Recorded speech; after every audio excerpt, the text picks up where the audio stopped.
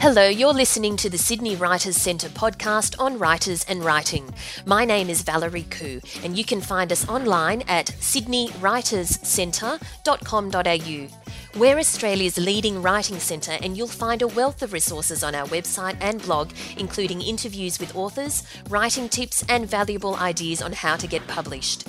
Whether you're interested in writing a novel, short story, or articles for magazines, you'll find information and courses to help you get there. Or if you want to hone your business writing skills, we can help you too. Our presenters are the best in the industry.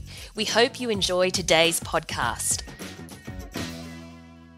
Mark Abernathy is an Australian author well known for his suspense and thriller novels, featuring the Aussie super spy Alan McQueen. He has written 4 novels and 2 non-fiction books. His latest is Counter Attack, the 3rd book in the Alan McQueen series. In 2007, Golden Serpent was published, introducing Alan McQueen. The sequel, Second Strike, was released in 2008. He has also published a book on the life and sudden death of businessman Michael McGurk. Based in Sydney, he has been a journalist, speechwriter and a senior editor at Australian Penthouse magazine. Mark, thanks for joining us today. No sweat. So tell us, what inspired you to come up with an Australian super spy? Well, I suppose there were 2 stages to it. The first stage was probably that my entire original first burst of reading when I was a child was Ian Fleming and then Alistair MacLean. So, and for me that started when I was about 9 years old, and I read Dr. No for the first time. And so, and ever since then I've been interested in thrillers in general, and espionage thriller in particular. It was just a basic interest of mine, and then as an adult and a journalist and a ghostwriter, I used to ghostwrite business books for people, and I was just heard to say one day, why are all our spy heroes in the thriller genre, why are they all British and American? And I just sort of said out loud this fateful thing. I said, somebody should write a story about an Australian super spy whose theatre of action is sort of more Southeast Asia and the South Pacific. And, if it was done properly, that could be very entertaining. So the next thing I knew, I was starting off on writing this book called Golden Serpent, just straight out of my brain, just as a story, and it got picked up. So that's how it got inspired. Really, I was interested in the genre, and I couldn't understand why an Aussie spy hadn't been made into a fiction character. So, would you secretly want to be James Bond or Alan McQueen? I don't think so. No. I'm, my level of danger, sort of walking from my writer's desk to the kettle to pour myself a cup of tea.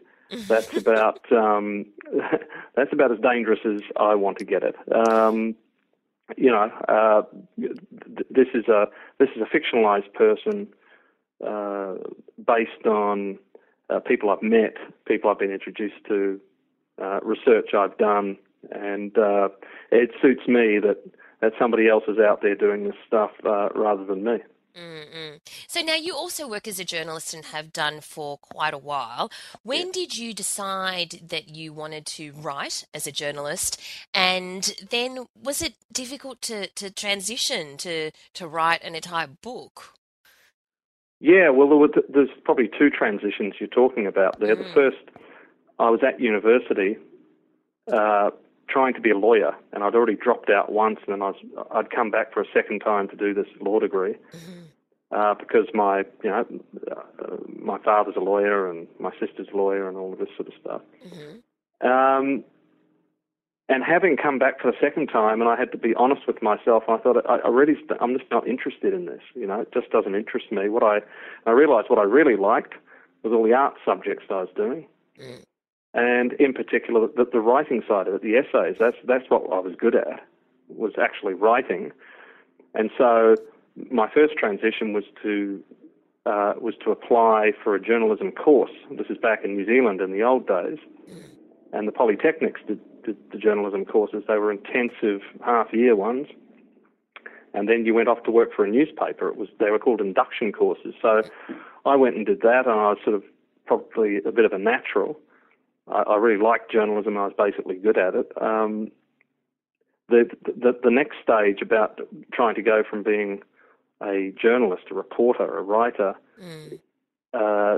serving magazines and newspapers, and turning around and writing fiction for a publisher was a massive cultural change. Yes. And about I didn't go to any writers' courses. I didn't have any mentors or teachers. I just wrote these 4 sample chapters that a publisher liked.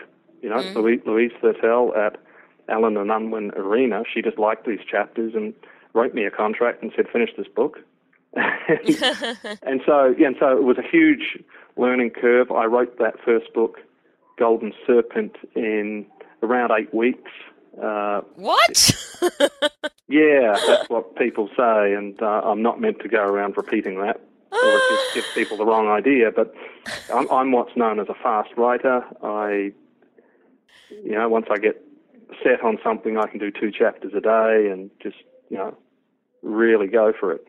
Wow. But that's not by way of boasting. That's just how I write. I can't. The idea of writing a book for 2 years and lovingly crafting a manuscript, I just couldn't do it that way. So it was transitioning from journalism and ghostwriting business books for people to suddenly writing fiction. Was a huge change, but one I'm really glad I made myself do. It was it's been very rewarding in many different ways. So if Golden Serpent took 8 weeks, have your other books since also taken a similar length of time? Well, they could have if I'd wanted them to. Right. No, I'm now.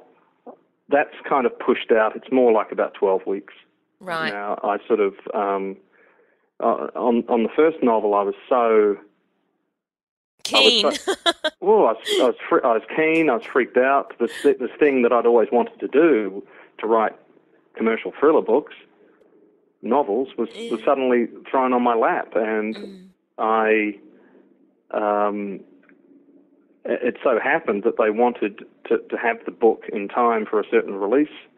So I had to have it done before that Christmas. I think it was 2007. Can't remember, 2006, 2007, and I had a ghostwriting assignment to finish before that. So I couldn't even think about it. I had to race through finishing the business book, and then I had one day off where I went and I think I lay on the beach down at Coogee for a day, just thinking, how am I going to get through this? And the next day I went and sat down and completed Golden Serpent in very fast time. So presumably that's in first draft. It took 8 weeks to get to first draft. Is there a great deal of editing and revision after that? Oh yeah, there is, and I kind of like that.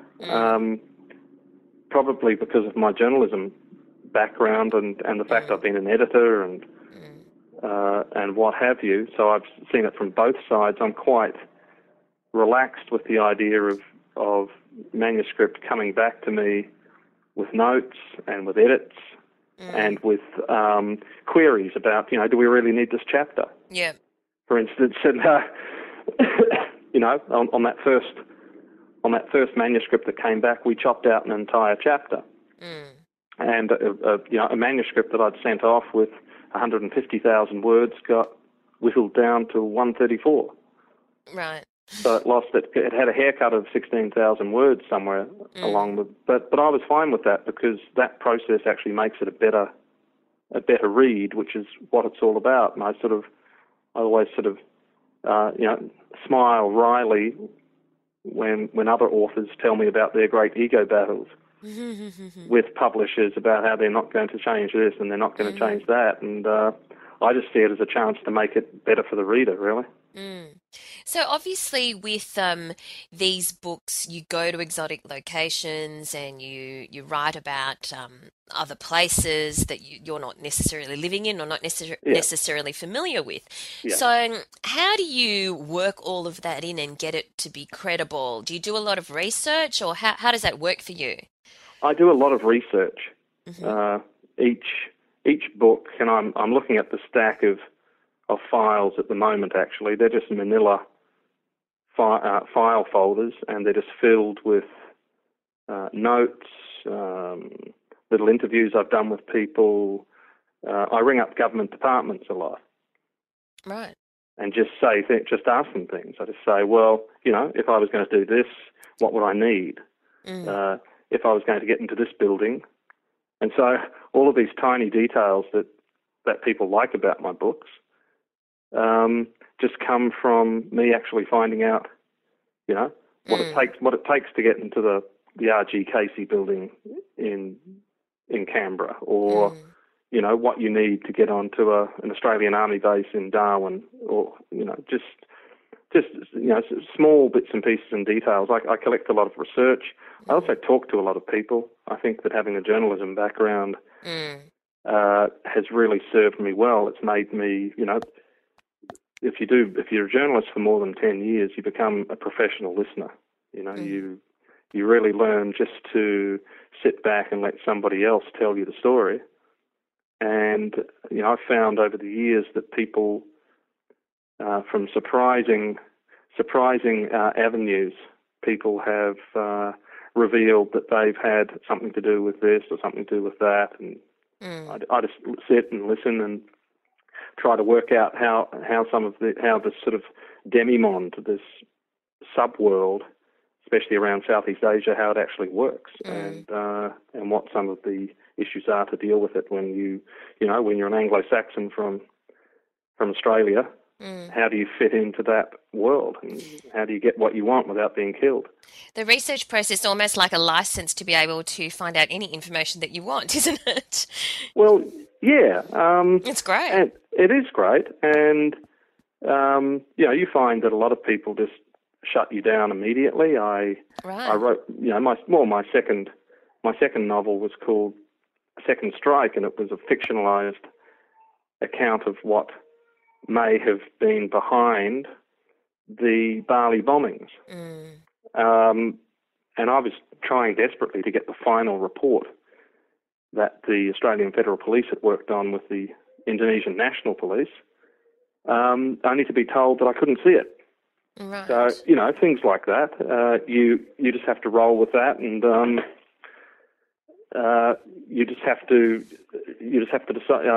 decide. Well, just because somebody's not going to cooperate with me on that level doesn't mean I'm not going to write this book. You just have to find another way to do it, and so research can't be everything. It's not like you're writing it's not like you're writing a white paper for a government department or something. It doesn't. You have to have a break point where you say, okay, well, that avenue won't allow me all of the facts, so I will charge on anyway and alter my plot slightly. And on the flip side of that, have you found sometimes people to be surprisingly candid about things? Oh yeah. For instance, Special Forces soldiers, Aussie Special Forces guys, the SAS or the 4R commandos. They're very, very cagey, and they're very careful about who they talk to. But if you can get them talking, they're very interesting, and a lot of the sort of little humorous episodes, little humorous asides that happen amidst the action in my books are taken from some of these soldiers' stories. The sort of thing that happens in the field when everyone's totally stressed and tired and in a lot of danger and are really a bit over it. The kind of little pranks they play on each other. are the really interesting bits to me. But yeah, I have been surprised how frank some people have been with me. Sure. And you say you've been, since the age of 9, reading these sorts of books, and now you're writing them. What's the appeal? What's the thing that you love about it? That's a really good question, and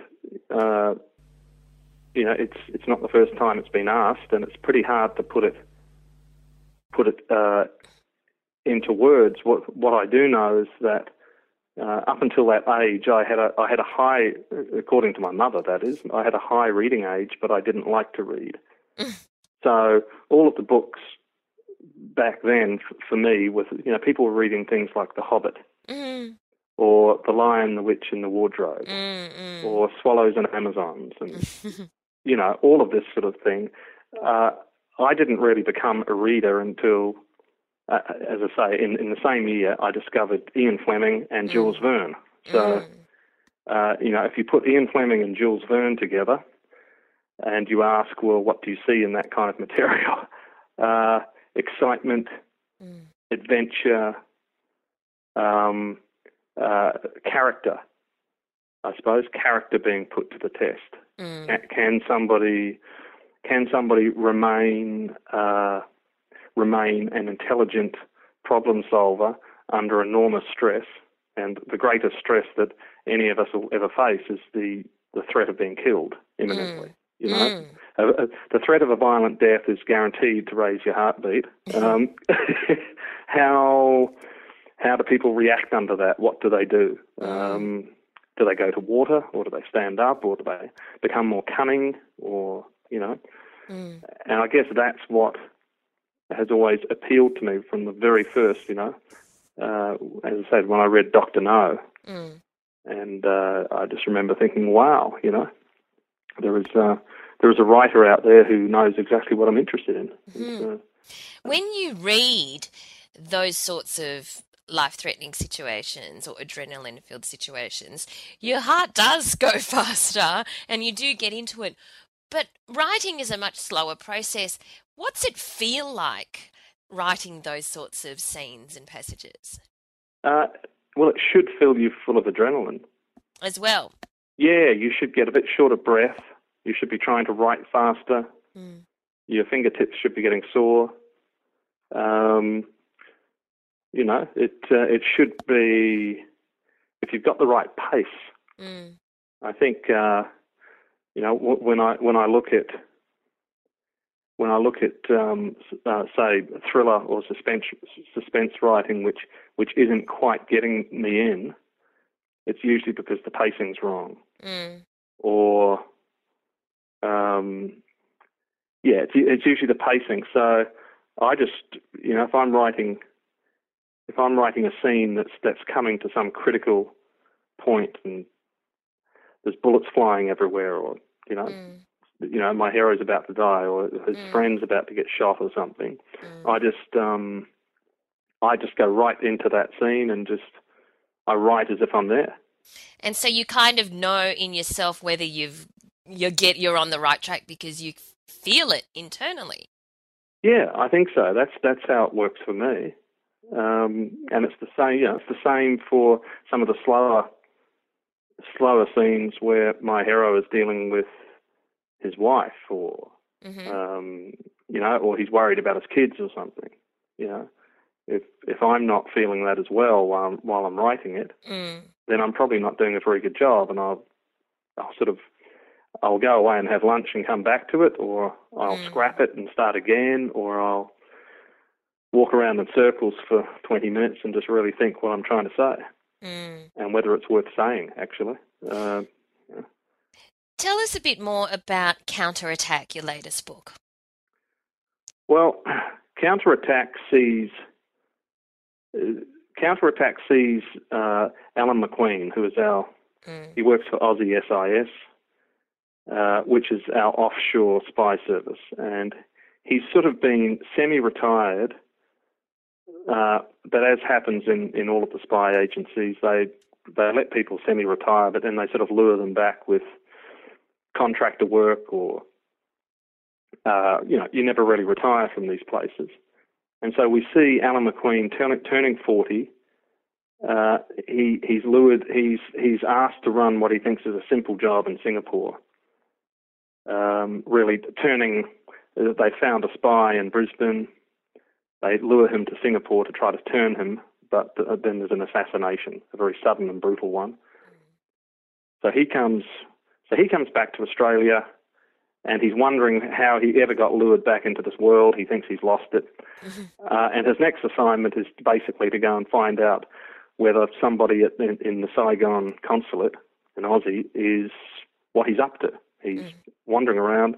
So he goes up into Vietnam and discovers a whole lot of really unpalatable connections to what was initially just meant to be a reporting on somebody. And it explodes. It spirals out of control, basically. Alan McQueen, he is accused of things by his own side. He is chased around by bad guys who are retired rogue Mossad people. And essentially he has to resolve what is going on, which is essentially a bunch of right-wing generals from the Chinese army attempting to take control of the North Korean missile tests for nefarious purposes. So it's as with most of my Alan McQueen books, with all of them, he usually starts with something fairly routine, but he's nosy and he's curious. And his character is he doesn't let anything go, so he just keeps poking away until suddenly he realizes he's dealing with a huge conspiracy, and usually there are people on his own side who have got different agendas. They usually try to recall him, and so he has to fight against them as well as the genuine bad guys. So do you travel much to Southeast Asia to check out your settings? Yeah, not for a while, not for a few years, but yeah, I mean, one of the best compliments I've ever had, really, because I've got my own website, and so I get my so-called fan mail comes direct from that website, and virtually unanimously, the people say you really captured Asia. You really, which is always nice to hear. I mean, I kind of enjoy building a sort of ongoing sense of humour about the cultural misunderstandings that happen when Anglo-Saxons go into Southeast Asia, and it's not on a nasty level, just the slightly different ways that language goes, the slightly different customs for all sorts of things. For instance, the simplest one of how when faced with disappointing somebody, your average Indonesian will just nod and say yes.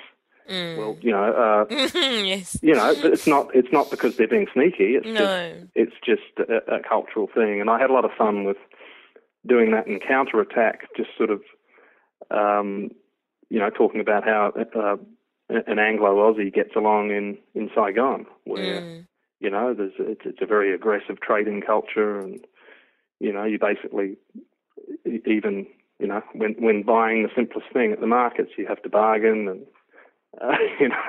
these sorts of things. So, I kind of enjoy putting those two cultures together and having a sort of cultural levity that goes along with the action and the violence. And you have to get that right, or people can spot that a mile away. Well, yeah. For the latest one with Counterattack, I actually got on the phone to a couple of people, one of which was one of the Vietnamese cultural people at SBS, for instance, and I just ring up and say, just remind me, because it's been a while since I was in Vietnam, so just get reminders on the language and the customs, and and people are actually always sort of pleasantly surprised to be asked these things, and are more than helpful. So it's.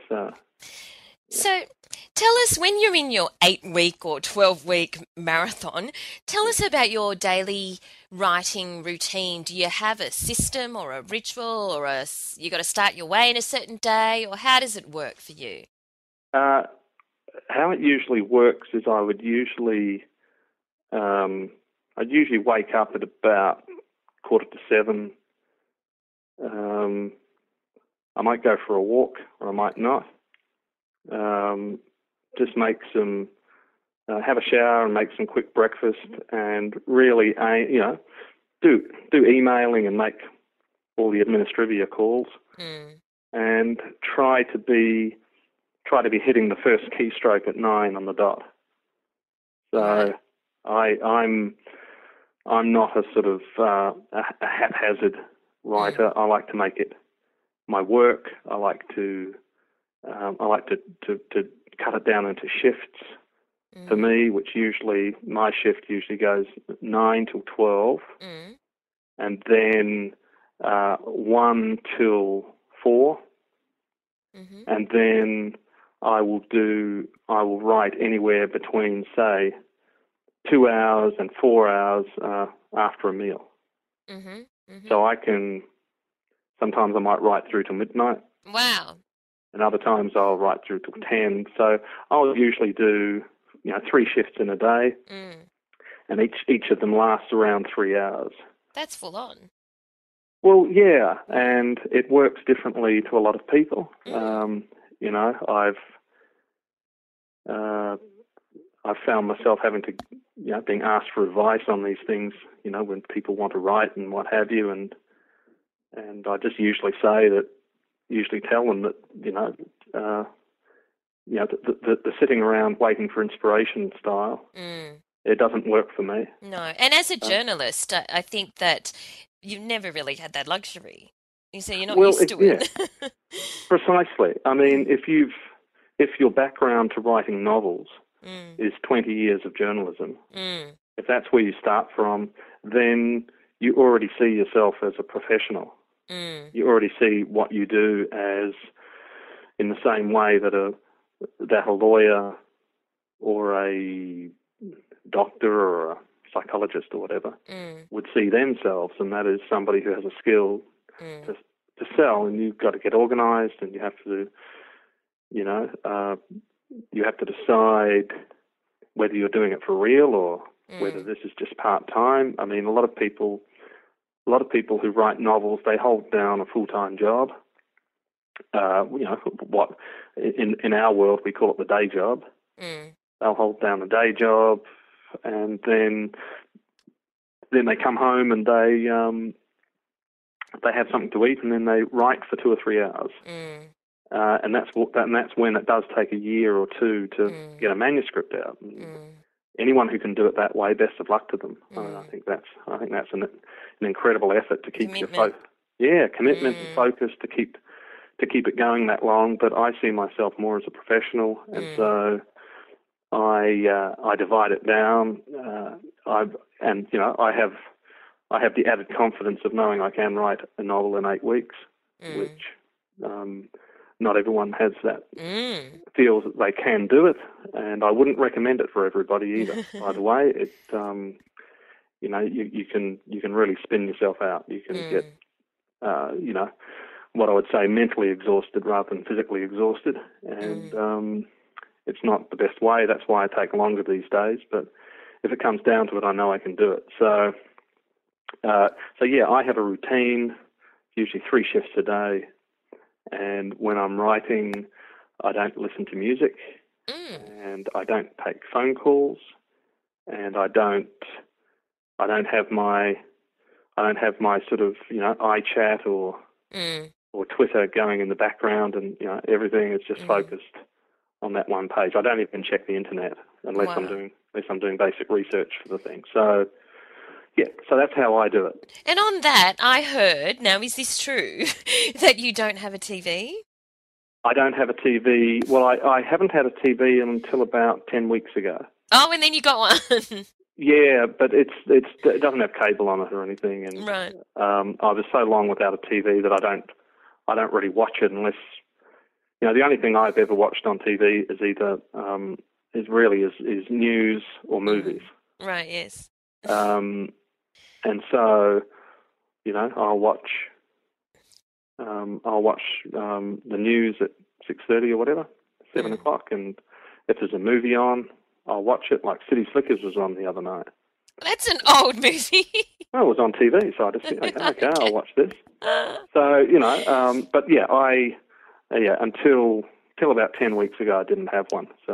So what's next for you? Are you already working on your next project? Yeah, well, what happens for me is that I have created another hero. Oh. So, well, I mean, let's take one step back. Once it turned out that Golden Serpent was a popular book and the publishers liked it and the readers liked it, Allen and Unwin essentially gave me a 6-book deal. Mm-hmm.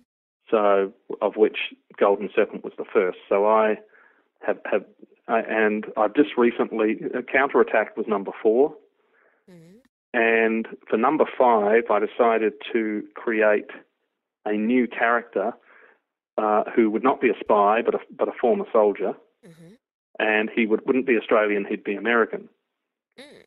So yeah, no, this doesn't mean that Alan McQueen is over. Okay, it's just this will be in parallel, right? And so that book is coming out, I think, July or August, but it will be coming out under another name of Mark Aitken. Right. So, so that people don't get confused, or? Well, yeah. I mean, if you've got, if people get used, if my first 4 novels were, Alan McQueen, right? They'll buy it, and if they don't get Alan, they'll. Well, yeah, exactly. Yeah. So, from a retailing and marketing perspective, that's how it's going to go. So I've just finished a book called Arctic Floor, and it's got a different hero. It's a similar writing style, though. It's, high octane, probably even more action than the Alan McQueen book. And how is the protagonist going to be very different to Alan? And is he going to have a different sort of part of the world that he specialises in? Or yes. What are the differences? Well, you see, whenever I've lived in North America, it's been in the sort of rural redneck belts. Right. 20 years ago, I spent some time in Colorado, and just recently, I've been spending a lot of time in Ontario, in Canada. So so I've created a character who comes from those sorts of areas, who's a retired soldier, but as a lot of these special forces people, they come back to normal life. They can't really earn much of a living, but there's a lot of private contract work. What used to be called mercenary.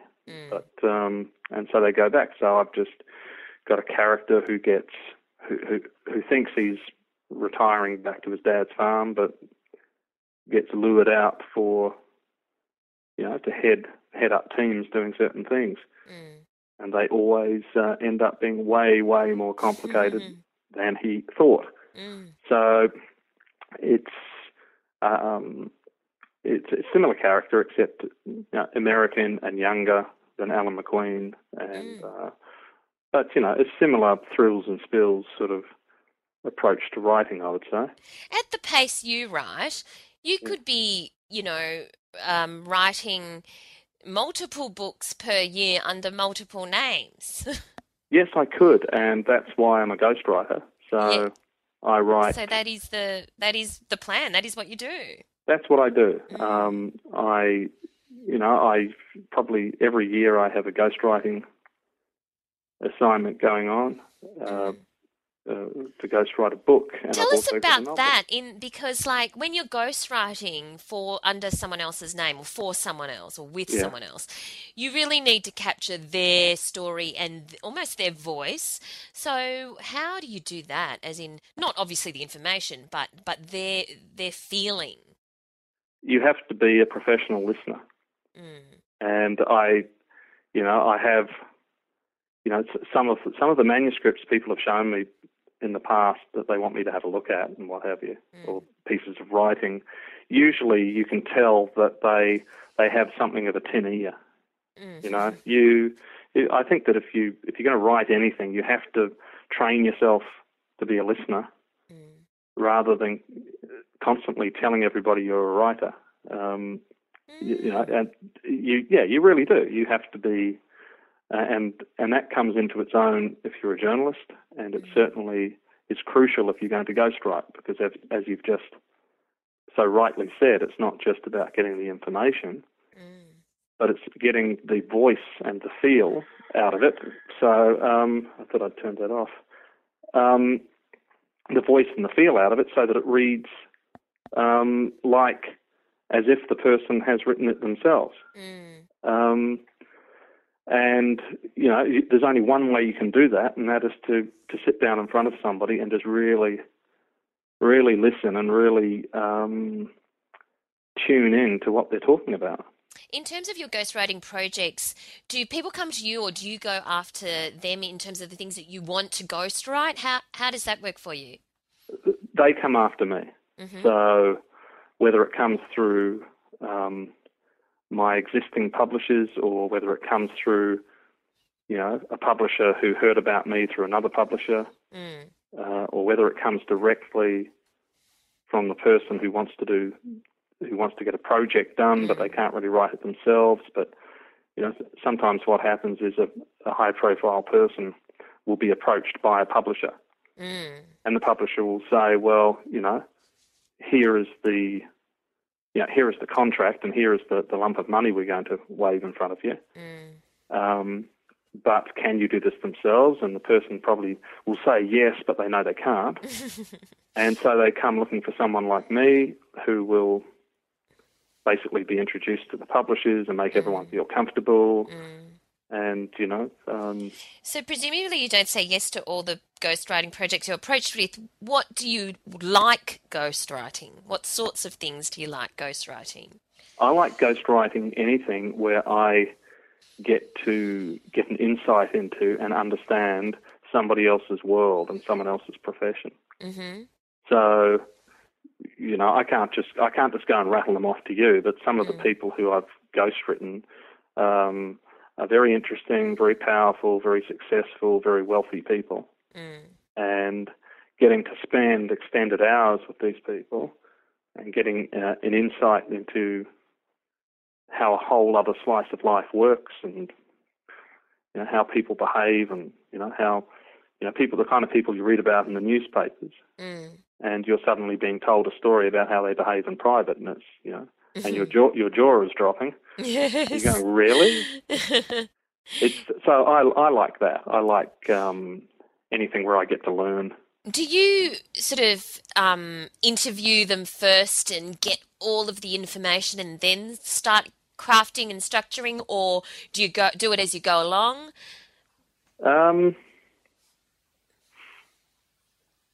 It depends on what the project is. Right.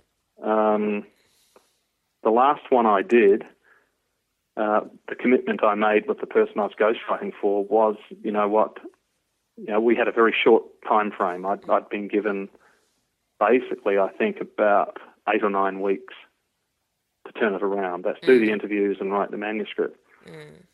Once again, and I think what I said to the person is, look, usually I'd do a chapter plan for this, but in this case, because we're talking about a certain thing that I'm ghostwriting, I'm going to go away and I'm going to do my basic research for a day or two, just read everything I can find on the internet about it. And then on this day, we'll sit down and we'll do a 2-hour interview, and we'll do that twice a week for 7 weeks. Right. and I'll write it as I go. And so that's what we did. And in the end, the publishers decided they didn't want me as the ghost, that they were going to put my name on the book. So right. that was called The Fast Life and Sudden Death of Michael McGurk, Right, yes. which I wrote with Richie Verica. And that's how that started. We had a short time frame to turn it around, so we just committed to 2 meetings a week, and I was writing and showing them pages and what have you. But other ones, I'll get the information first. I'll do a chapter plan. We'll plan it out, and I will basically work to filling up that chapter plan, and it works in a slightly different way. And when you are ghostwriting somebody's life or their experience in a particular part of their life, have you done that for women or mainly men, or both? I've done one project for a woman, and the publisher pulled the plug on it when we were only about a month into the project. Right. And that's because the woman in question moved on from the job she was at. Right. Which sort of removed her credential for writing the book in the first place, if you get what I mean. Yeah. So but in that month, did you find it different? Because, it is a different energy. It's a different voice kind of thing. Yeah, well, I think that's the trick of just making yourself be a good listener. Because if you make yourself be a good listener, then it doesn't matter what gender somebody is or what culture they're from or how rich they are. You write the story out of their own heart, out of their own voice. You sort of disembody yourself from the process almost. You become a channel. But I mean, I don't have a lot of sort of culture shock with females because I grew up in a house of 3 sisters, and I've got a twin sister, and women aren't that much sort of alien to me anyway, really. And now back to Counterattack and Alan McQueen. Now, a lot of that inspiration, as you said, started from when you were 9 years old reading Dr. No, and these days you're actually being compared to the likes of Ian Fleming and Tom Clancy. How does that feel? Well, that was pretty amazing. Graham Blundell, who is the crime and thriller writer or editor for the Weekend Australian, he wrote that. And when I first saw it, I couldn't believe it. I thought, oh, wow, he's kind of unknowingly hit on some real soft spots for me. Yeah. So to be said that I sort of write like an Aussie Ian Fleming was very. And as it happened, that the publishers pulled that quote out for use on subsequent books as well. So it's I suppose everybody can think of an author who turned them into a reader, really. Who took reading from being a chore that their mother made them do to something that they really wanted to do. So, and for me, that would have been Ian Fleming and Jules Verne. But in particular, Ian Fleming because of the genre he was writing in. And finally, what would your advice be to people who are listening to this and they've got that rollicking book in them, or they've got that deep desire to be an author? What would your advice be to them? Okay, advice. I think I've probably let a few of them slip as we've been going. Yes. I think the first thing I would say is that you have to make a commitment to what you're doing. You have to decide that this is it, and that this is the mission, and you're going to do it. So you have to make a personal commitment inside yourself. Secondly, in terms of actually getting the project done, I would always advocate that you subdivide the project down into smaller parts that are completed. You have to train yourself to know that you're going to finish it.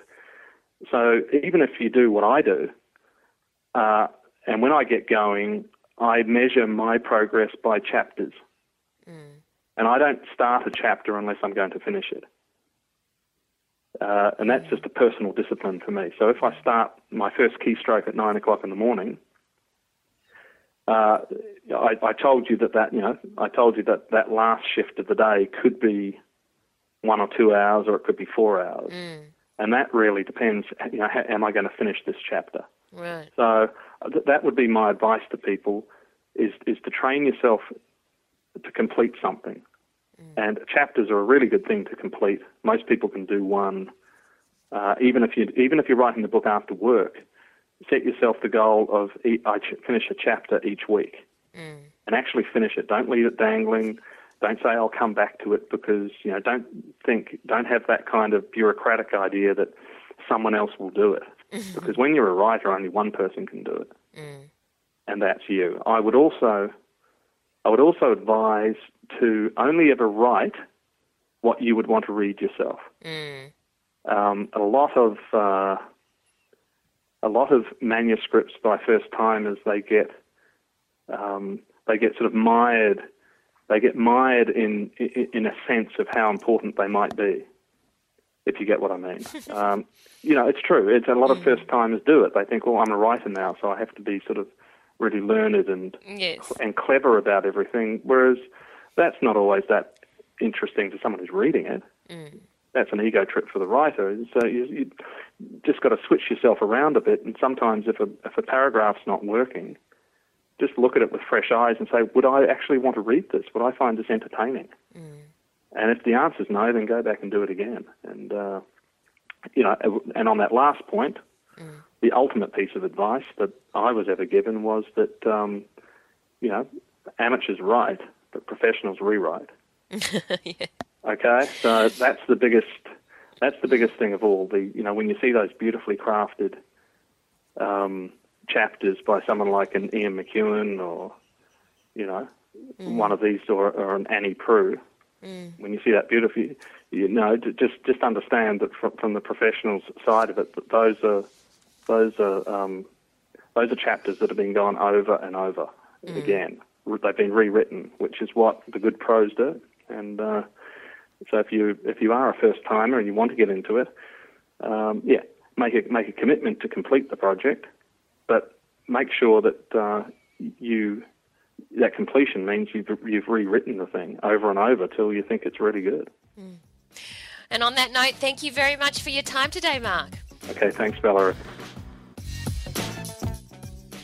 You've been listening to the Sydney Writers Centre podcast on writers and writing.